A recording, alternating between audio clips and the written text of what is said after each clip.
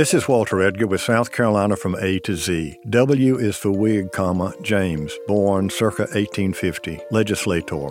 Wigg was born an enslaved person in Beaufort County. As a youngster during the United States military occupation of the Sea Islands, he came to the attention of an Army officer who took Wigg back to Washington after the war and enrolled him in the Whelan Institute. Wigg returned to Beaufort and became a large landowner and prosperous cotton farmer on St. Helena Island. He was elected to the South Carolina House of Representatives in 1890 and later served as a delegate to the 1895 Constitutional Convention.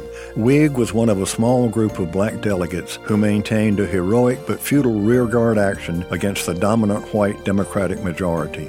In the end, James Wigg and the other delegates from Beaufort County refused to sign the 1895 Constitution.